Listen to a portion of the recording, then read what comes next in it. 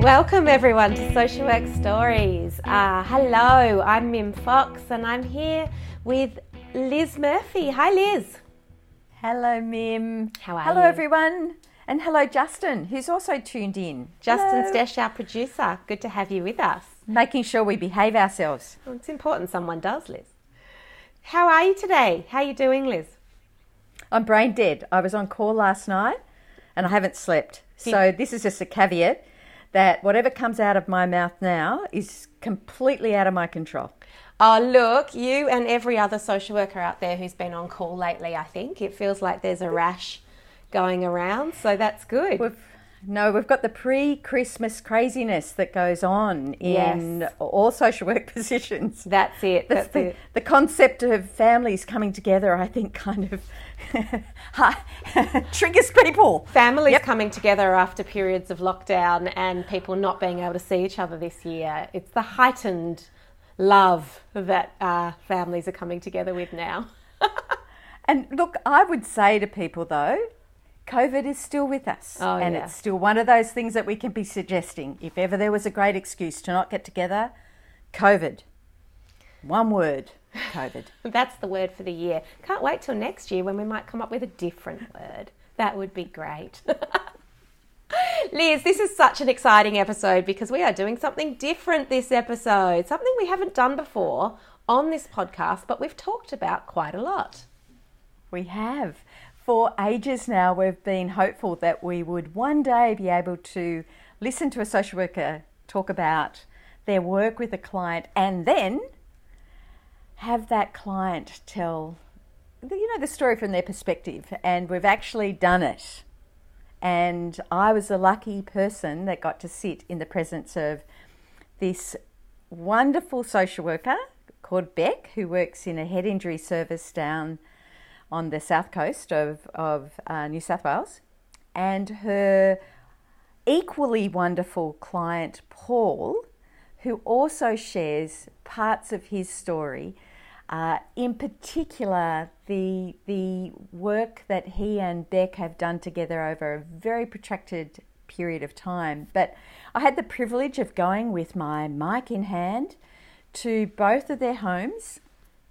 There was a moment though when I arrived at Paul's place and there are two dogs looking at me. One apparently is an American Staffy, and I thought, oh, really, do I love the podcast that much? Do I love the podcast? You brought back all those home visiting days where you'd just be thinking, oh, sweet Mary, how do I do this? But anyway, they were absolute teddy bears, and Paul and his wife and Beck welcomed me into their home, and I sat there. And we kind of just talked for quite some time. And Paul told a really beautiful story, but I guess I wanted to say we've taken out bits of his story that really focus on the work that he and Beck have done. So there might be elements to it that people are kind of thinking, well, hang on, what? This doesn't kind of link as well to that piece. But we've done that because we also wanted to, I guess, let Beck tell the story from the social work perspective as well. So, Liz, what a privilege for you to be able to go into his home and have this conversation. So generous. Yeah. And I have to say that Paul and Beck also regularly talk with our social work students and tell their story in its entirety. And it's always one of those I guess lessons that our social work students will say that was like the highlight. To actually they equally come into the university and speak to our social work students there as well. So that's why they're happy to be not anonymous like our normal social workers are. They're happy to be named because actually they've been doing this for a while, sharing their experiences of working together over such a lengthy period of time. They've worked together for 15 years, so it's a really great reflection of long-term partnership work in social work, isn't it? And one of the things that I really like is the contrast in the way they tell their stories and their languaging. I really like Paul's, and we would probably in Australia call it that knockabout, blokey kind of way of talking, which I just adore. And I would imagine that there will be some people that are listening to this and have never actually heard an Australian accent like Paul's. I love it. And then contrasted by Beck, who then talks in her very gentle, reflective way, and weaves through it this graciousness, but also this really strong, informed way in which she's been working with both Paul and his wife for many years. That's so great. So Liz, why don't we start with Paul? Let's have a listen to his story, have a little chat, and then have a listen to Beck. All right, so great. Everyone will enjoy Paul's story and we'll be back with you in a second.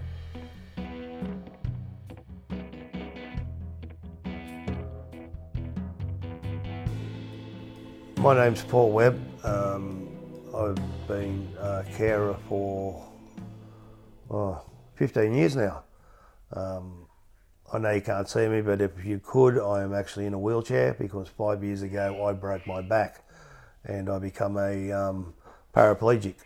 But that also involved me also becoming a client at IBIS, where my wife was already a client because of her injury, which is she got hit in there by a gumtree branch 15 years ago, penetrated brain, put her in hospital for 20 weeks. So that's how she got injured. I fell through a roof doing a job 5 years ago. I only fell 2.9 metres, but I landed on my head, so it gave me an acquired brain injury, destroyed my right shoulder, and fractured or broke T11 and 12. So I'm what's known as A to C incomplete, which means that my spinal cord isn't severed, so any previous pain that I had from a previous back injury in the lower back, I get to keep. So, but the way I used to cure it was walk around, so now I just live on painkillers. But back to the fact that Rebecca, she's my social worker. Well, when my wife got hurt and I first started going to see her, I didn't think I needed her. You know what I mean? I'm a male, I'm cool, I can do anything myself. But after a few months and me talking to her, I really look forward to our visits because she taught me a lot about myself actually, and different ways of handling stuff, different. It was good to have a different perspective of what you're facing. You know what people have. You just don't know. Like I was about 5 years into my caring, I suppose, and the black dog got me bad.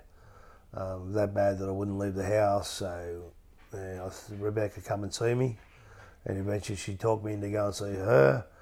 And we're sitting in her office one day and talking away.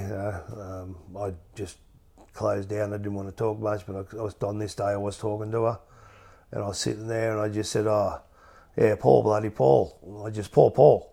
And it switched something on in my head.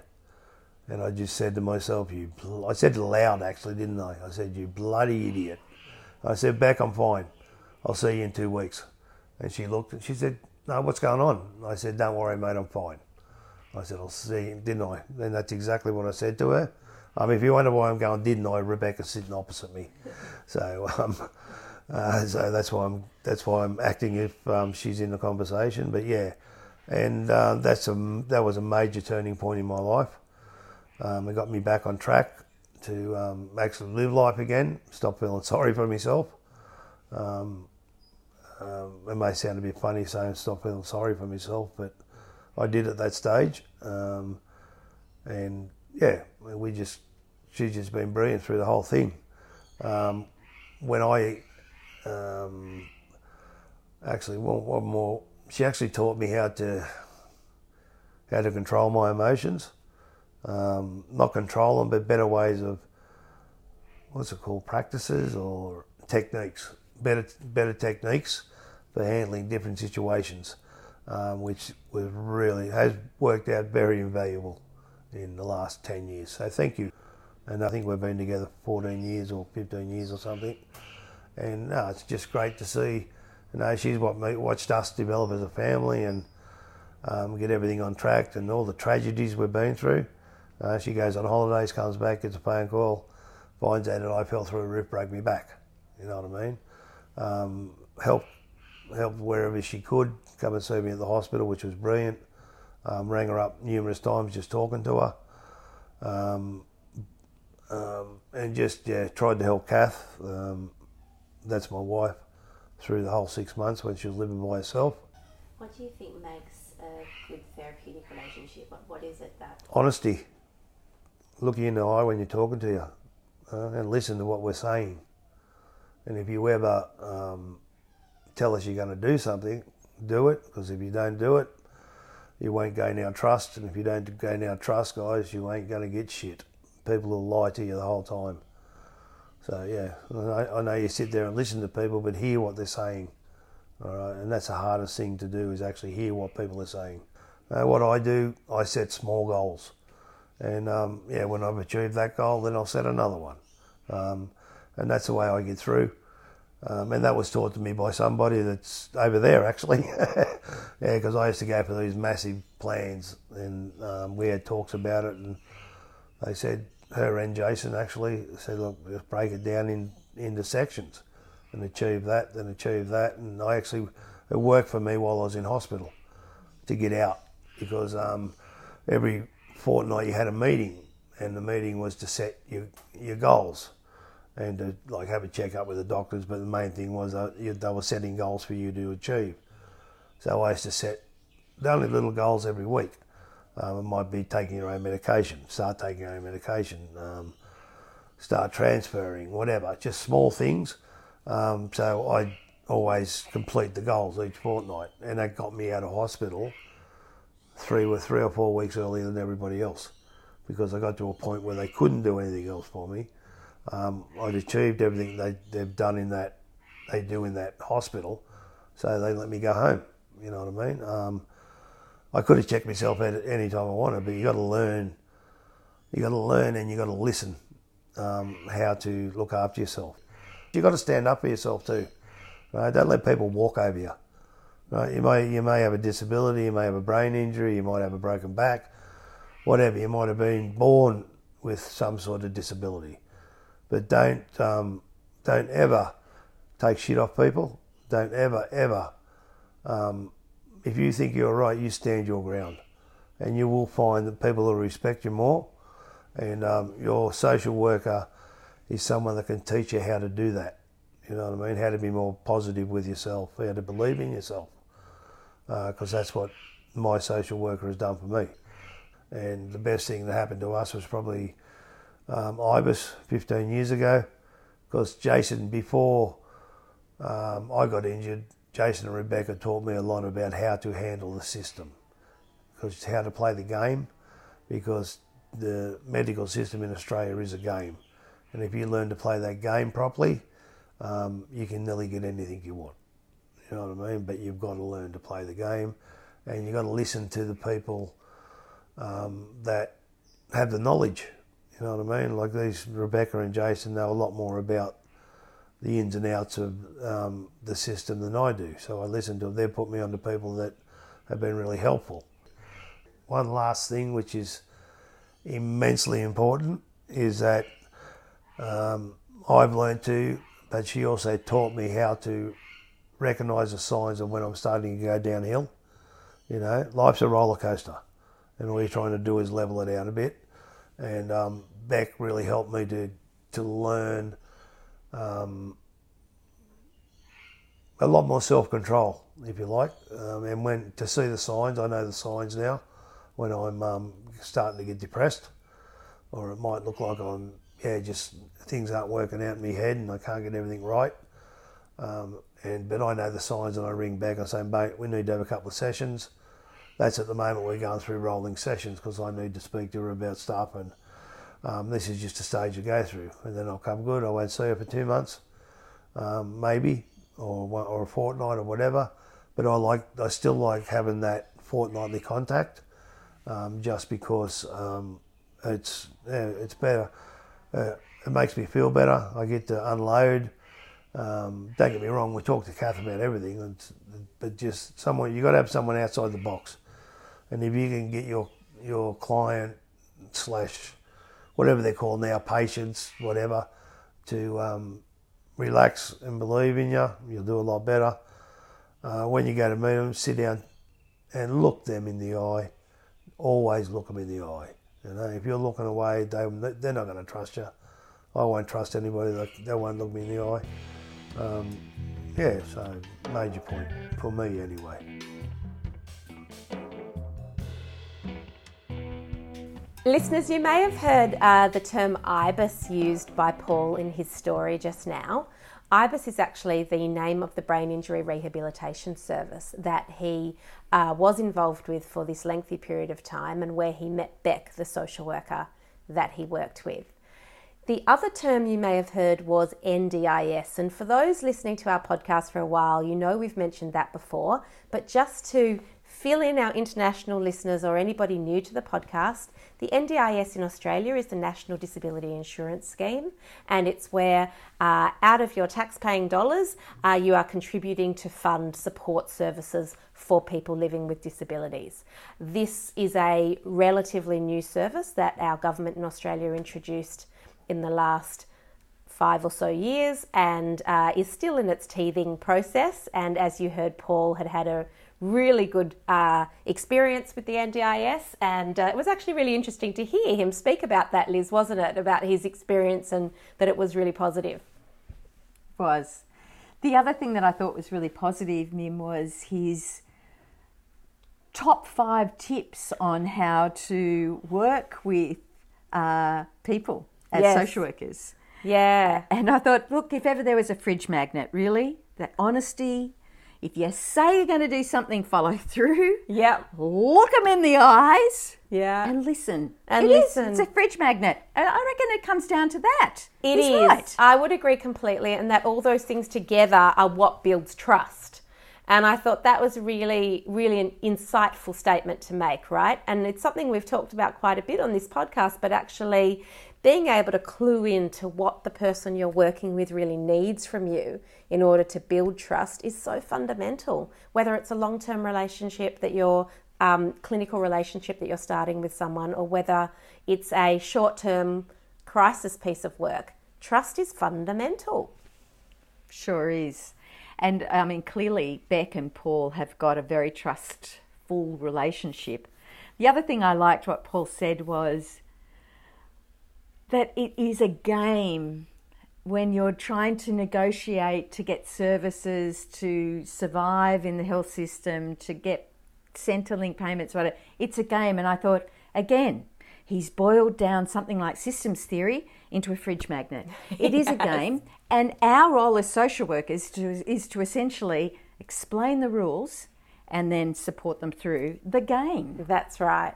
That's right. And with so much emotion flying around everywhere and so much need that people have, it's actually quite easy to forget that this is a game, or to forget what the rules are, actually, the implicit rules that don't get said.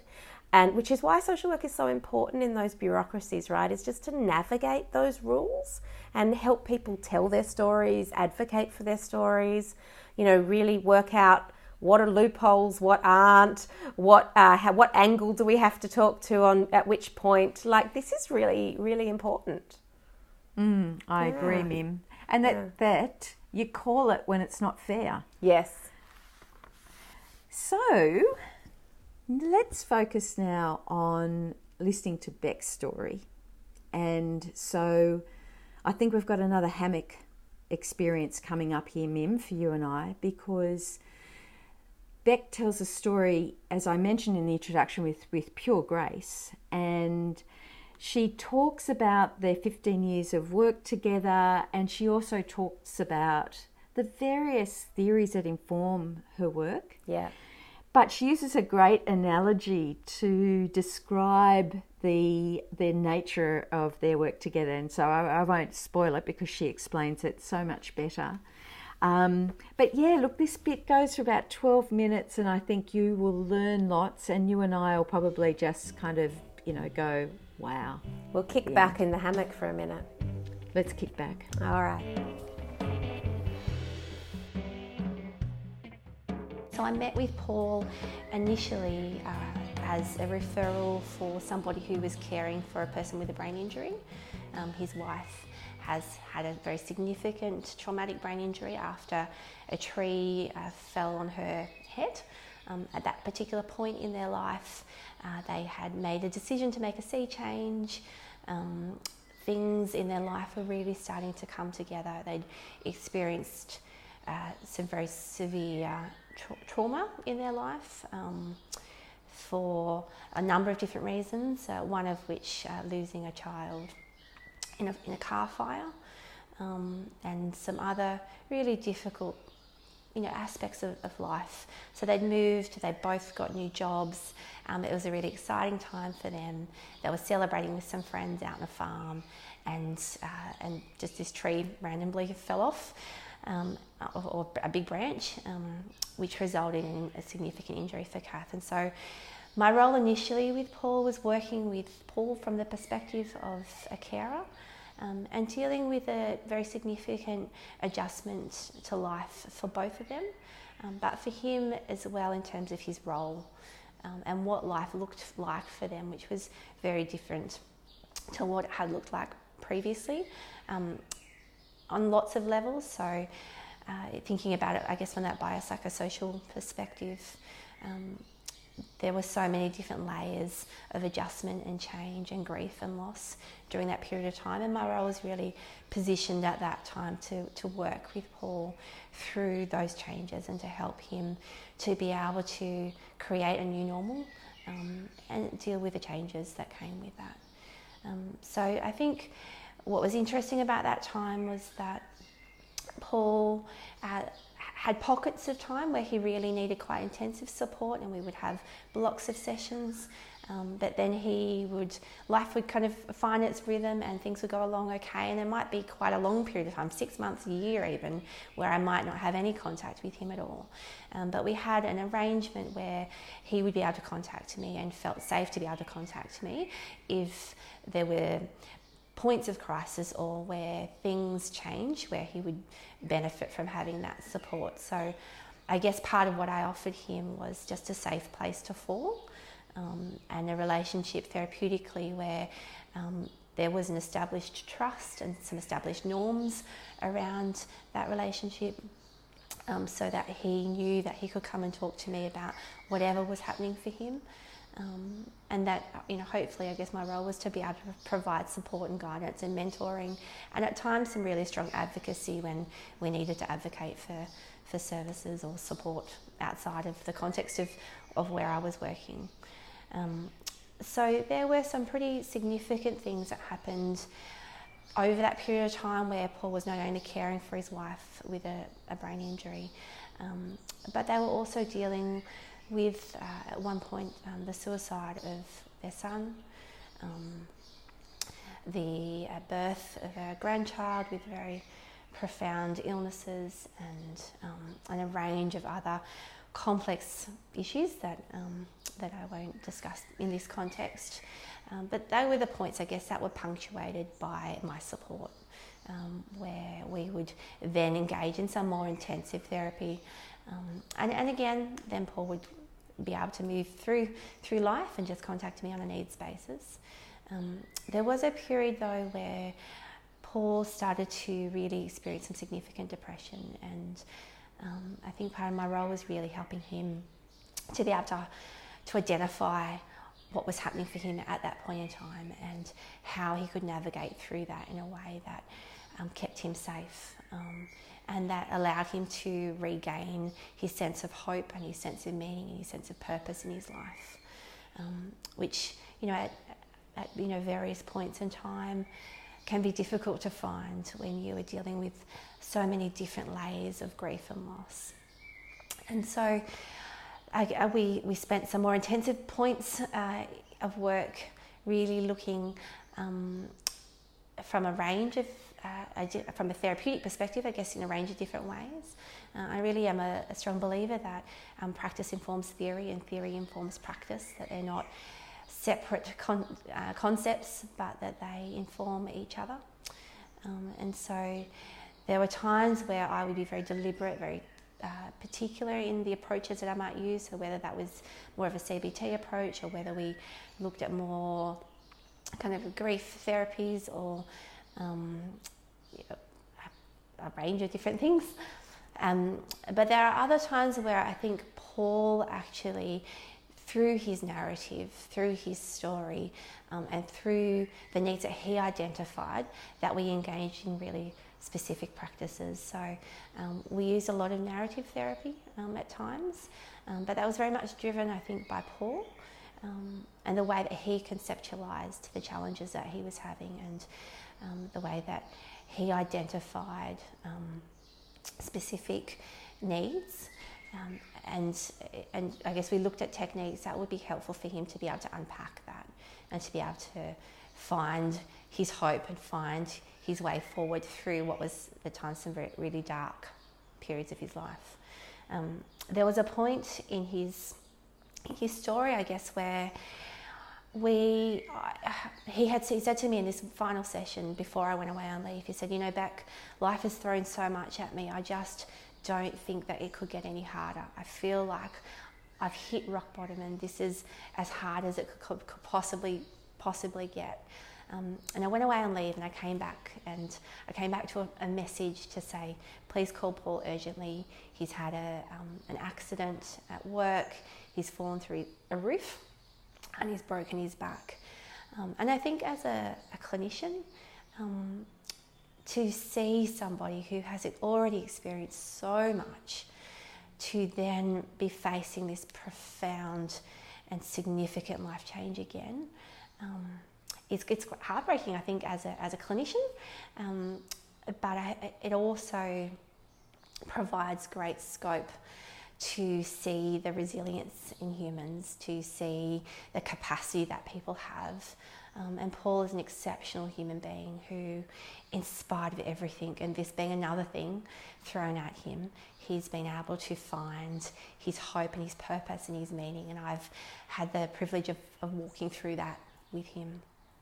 So he broke his back, he sustained a traumatic brain injury, and his life once again was turned upside down, as was the life of his wife, who in some regards they swapped roles, where she became his carer, and although he continued to have a caring role, she took on roles that I think probably none of us realised she was even capable of, which was incredible to watch her story and her journey, but also to watch the way that Paul was able to pick his life back up again. And so there was a lot of work that we did around adjustment and self-identity, and how does he recreate his sense of self in this new context and this new environment, and how does he walk that through with his wife as well.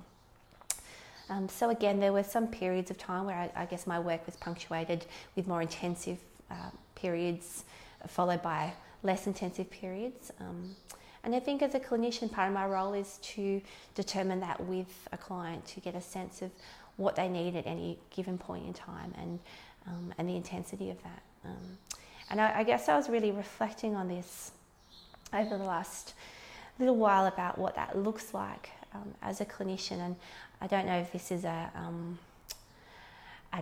silly analogy to use, but part of it feels like when somebody allows you into their life, as we are allowed to look into the window at times of people's lives at the most painful point in their life, at times where they've experienced incredible hardship and trauma, and the privilege of that, being in that space with somebody where they're gifting you their narrative. I've been reflecting on it, thinking about that sometimes when we meet with our clients and they gift us with their narrative, it's like we unwrap a little part of that with them at the pace and with their permission that they're ready for. And certainly in previous roles that I've worked in, for example, in the emergency department, in more critical care, social work, intensive care, that type of role, we might see people for such short periods of time that perhaps it's just an hour or two where we get to walk alongside them in that particular point in their journey. And when I was doing that sort of work, it was a lot of the work that I was doing was really around death, and meeting with people at significant traumas. And we just unwrap a little part of that story with them. And that's all that we have permission to do and all that we have time to do. And we need to be so careful and deliberate with the way that we do that. As opposed to, I think, working with somebody like Paul, where over the course of time, we've been able to unwrap lots of different layers of his story. You know, he's gifted me the opportunity to work alongside him in this way, and bit by bit, point by point in his life, we've unwrapped a different layer. And sometimes that has been a layer of hope, and sometimes that has been a layer of pain. But doing that in really strategic, deliberate and careful ways, and seeing that gift as something that's precious.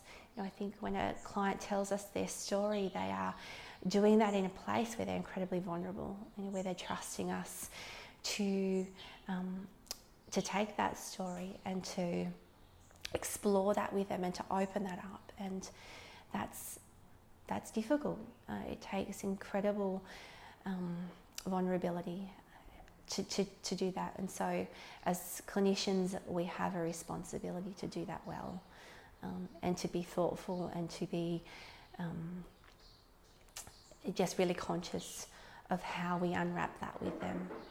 And you know, I talked a little bit earlier about the way that I think theory informs practice and practice informs theory, and I think that's part of that unwrapping process, that we're really guided by that. And you know, I know there are certainly clinicians that work from a very purist perspective, and I think there's a real space for that.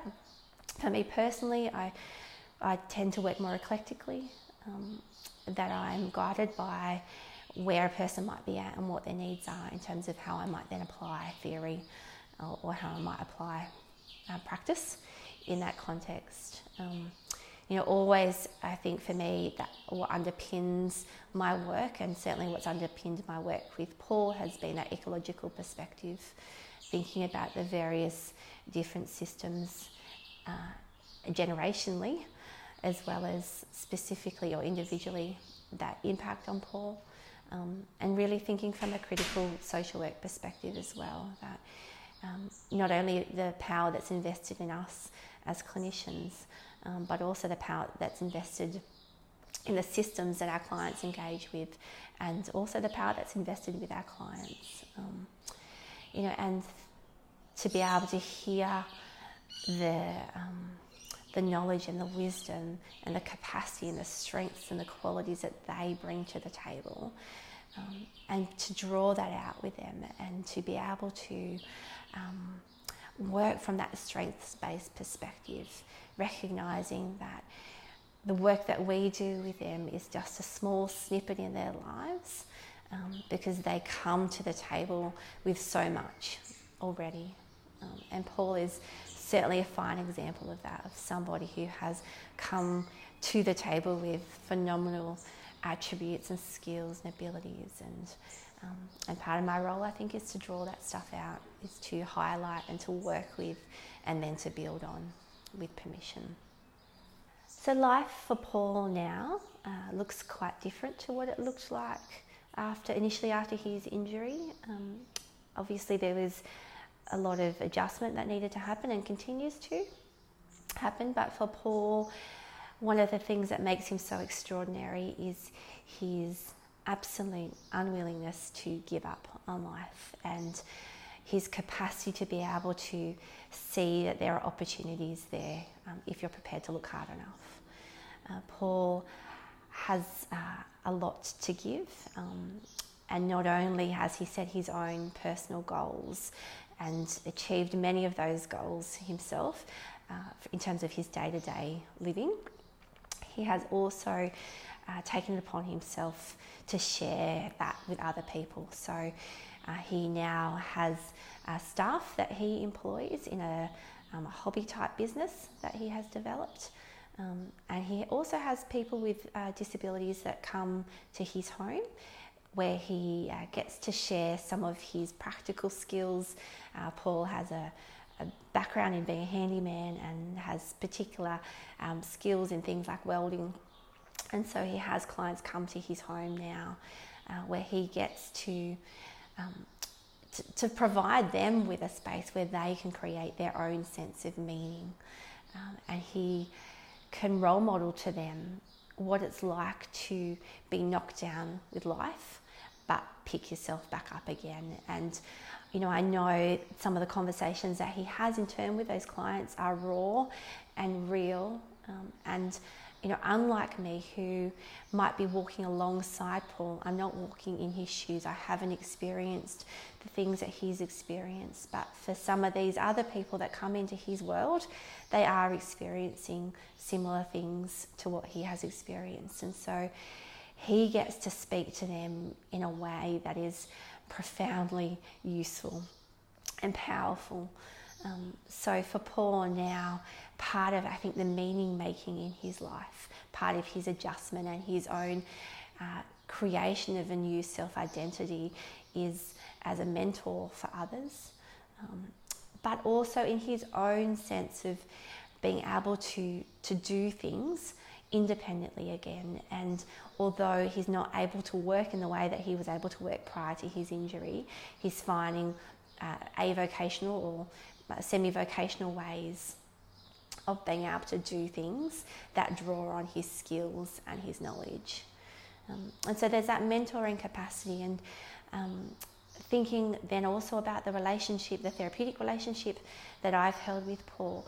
I think we as clinicians it can be a risk to have almost like a professional arrogance where we are coming in to help a client, and we might view ourselves with having a set of knowledge and skills and perhaps wisdom and clinical experience. And while some of that may be true, it's not a one-way street. What I've really learnt from Paul and from many other clients over the years of my clinical practice is that this is a partnership, and in a partnership we learn from one another. And there's a ripple effect that happens from that. The things that I've learnt as a result of working with Paul are things that I've been able to take into my clinical practice and then work with other clients. The knowledge that Paul has imparted upon me, the wisdom that he has graciously shared with me, and the openness and the vulnerability that he has given as a result of that, has allowed me to become, I hope, a better clinician, but also be able to take that knowledge and draw on that when I'm working with clients who may have similar situations, or perhaps there might be different situations, but where that knowledge has, I guess, part of Paul's story lives on. And it's not in the way that there's ever any disclosure of Paul's story, but just that knowledge that has been acquired as a result of working with Paul.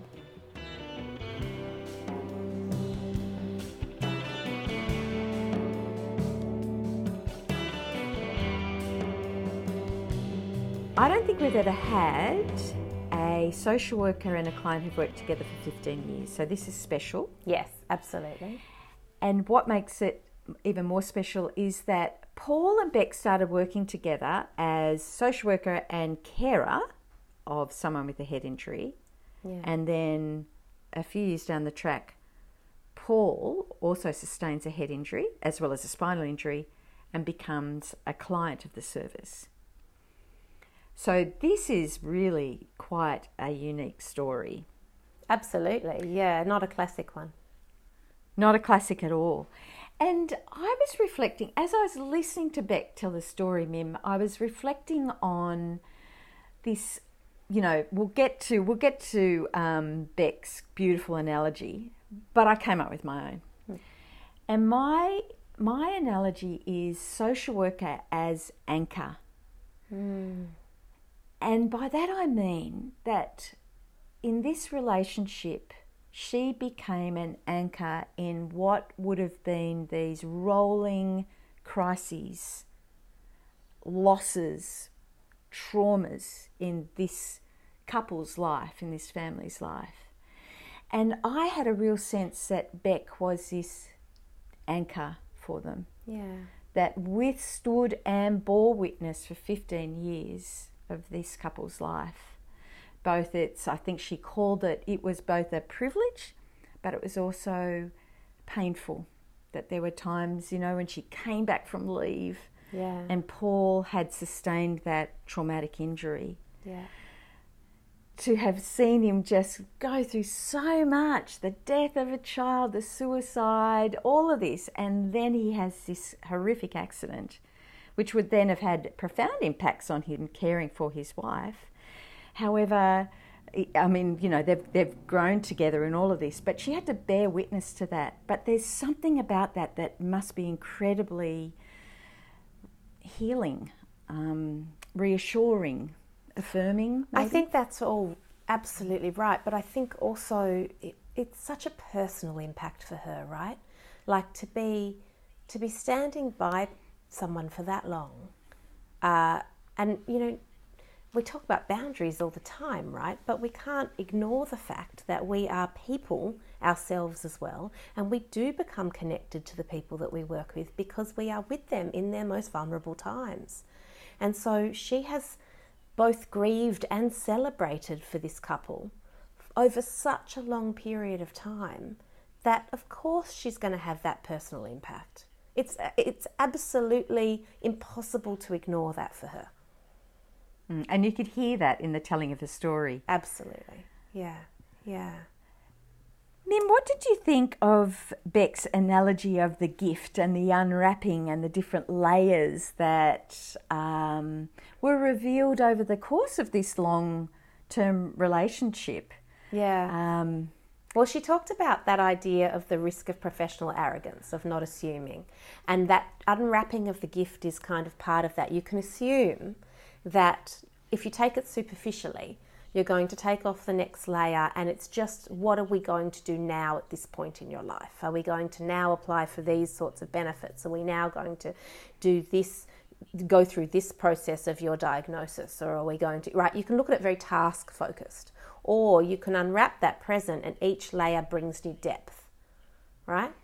The actual, and I think that's what she was trying to say, is that there's a deepening that happens over the course of a long-term therapeutic relationship, that actually, each layer revealed more. So they built on each other. Even if the tasks changed, it all built on each other over the course of the relationship. And there's something about being able to, I guess, draw on what's worked in the past as well. To be that reminder too that you have withstood so much, and I know this is incredibly difficult at the moment, but here are all the things that you have successfully worked on over the years when you've become quite low. I think there's something nice about that. You can shorthand it sometimes. Go, you know this. Come on now. Yeah, we can get through this. Like, I would imagine there's a bit of shorthanding that goes on in that relationship, because she's calling him on those moments. So she's actually saying, I know you well enough to know what you may potentially be seeing. That's different to professional arrogance, I think. I think that's a reflection of the relationship rather than an assumption on behalf of the other person. I didn't get a sense of arrogance at all, did you? It was a true partnership. And I also liked the way that Beck was able to talk about what was informing her practice too. Like, I don't know about you, Mim, but I don't like the word eclectic in practice. No one likes the word eclectic. But Liz, that's because those of us who are old enough remember back in the 90s when eclectic was the word that all social workers would say to describe themselves all the time in job interviews, everywhere. If you said, what do you practice from? They would say, well, I'm eclectic in my approach. And then full stop. And then that then became a way to say, I don't know how to talk about theory. right? But and so we don't have that here. No, This well, is as a not profession, Bex. we changed. And we went, you know what, that's not good enough, people. It's time for us to be able to explain our professional practice framework and why we do what we do. And like Beck is a perfect example of someone who can actually really clearly articulate what practice framework she's coming from. And she can truly use the word eclectic, because I think she refers to things like the biopsychosocial loss and grief models, CBT, crisis work. There was a leaning, I think, more into narrative therapy, if we had to choose one. Yes. And I thought she articulated that beautifully. And I really loved how she talked about how she could use it in asking Paul, how does he see himself in this context? Yeah. From going from carer to now someone who, in fact, is a client of the head injury service. What's that like? So very much a language, very narrative therapy language that she uses, even in the telling of Paul's of their story. Yeah. I love that. Yeah. No, I really was really impressed with the longevity of the contact between them, and then therefore the professional intimacy that had developed over time, and mutual respect and regard. Okay, so the other thing that I thought showed such incredible humility was how Beck talked about the value that Paul actually brings into other people's lives, the peer stuff that he now does, Yes. that of course carries such weight. It doesn't replace the social work role, but it actually really enhances the recovery process to actually have someone like Paul talk to another person who's either a carer or a person with a head injury. Well, it was quite amazing, wasn't it, to hear him say that he's able to say to people, yeah, you've had these experiences, but here's another way to think about that, or another way to look at your situation in life.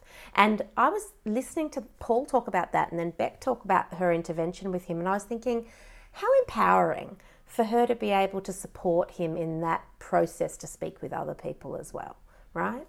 Absolutely. But the other thing is, Mim, similarly to spinal injuries, people with head injuries are often blokes, right? Yeah.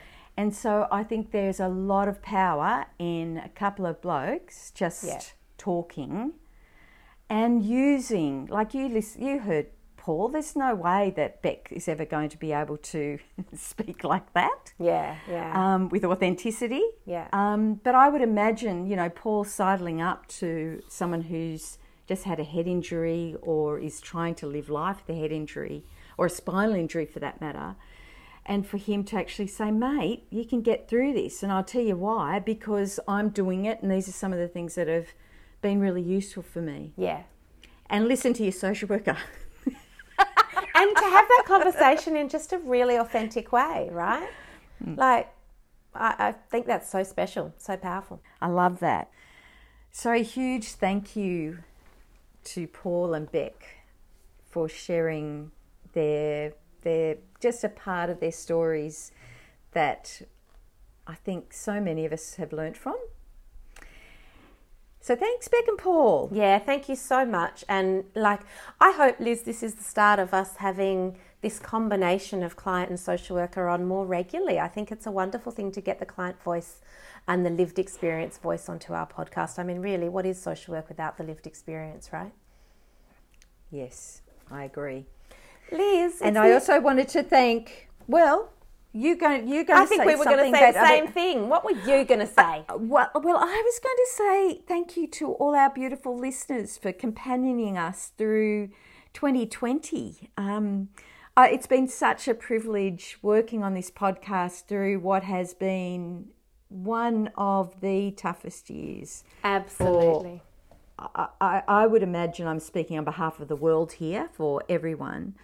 But I've also want to just thank all those social workers that have shared their stories with us, both on the podcast episodes, but via email, messaging us, offering us their stories that will take us well and truly into the future. Let me tell you, there is a shopping list of people that we are very keen to follow up with. And it just goes to show how, even though it's been tough we come together as social workers. We really do. To share and support each other, and even though it's all virtually, I think we wouldn't have been able to have done this podcast without all of those social workers and associate social work tribe members being here with us. Just in case anyone's terrified right now, the podcast is not ending. We're just finishing for 2020. So this is just Liz is taking a moment. She's having her Oscar speech moment, and that's fine. She's a bit tired from 2020 and deserves her Oscar speech podium moment, people. Thank you, Mim. Thank you. And I'm holding the virtual trophy here at my side. I knew you would be. My Oscar. While we're busy thanking people, I want to jump in and say thank you to Hamish and Noni, who are our journalism interns who work behind the scenes on our fabulous podcast and have been really doing such an amazing job all year. If you've engaged with us on Instagram or our new Facebook page or Twitter, you've come across Hamish's work, and that's been really awesome. And Noni's been working behind the scenes on our new website revamp, and that we've been really appreciating that. We also wanted to say a fond farewell to Felix, who was our social work student with us this semester and has done an incredible job, interviewed so many social workers for us, and has just been having a ball doing it, I think. So he's graduating as a social worker now, joining our tribe. Amazing to call him our colleague and not our student anymore, and hopefully we'll still have him involved in some way in the podcast into the future. Mim, whilst we're talking about social work students, I got a text from Katie, the social work student that we had before Felix. She's now got a paid job. I love it. Hospital, a local hospiel in New South Wales. I love hearing these stories, Liz. Yay! And Brenna, our student beforehand, is busy going for job interviews. So all the best, Brenna. Well, it is that time of year, isn't it, where social work students, definitely in our part of the world, are finishing up and are heading out there into the job market and going for interviews. And so good luck to all of you who've been listening and slaving it away this year. And we hope that here's a little tip. Here's a little tip with the job interviews. If you're going to say eclectic, you want to back it up, baby. That's back right. It up. Back up what you're saying. But really, I really hope that COVID doesn't prove too difficult when it comes to job seeking for our graduates. I mean, they have worked really hard this year, and they deserve that great first job. So looking forward to hearing where everybody is and what's been going on out there in the big wide world. Take care, everyone. What a year to end. Bring on a new and different year 2021, and we will be back at the beginning of February. We're going to take a bit of a break, but we're still going to be present with you in a different way, but we will see you for new episodes again at the beginning of February. So take care, everyone. All the best.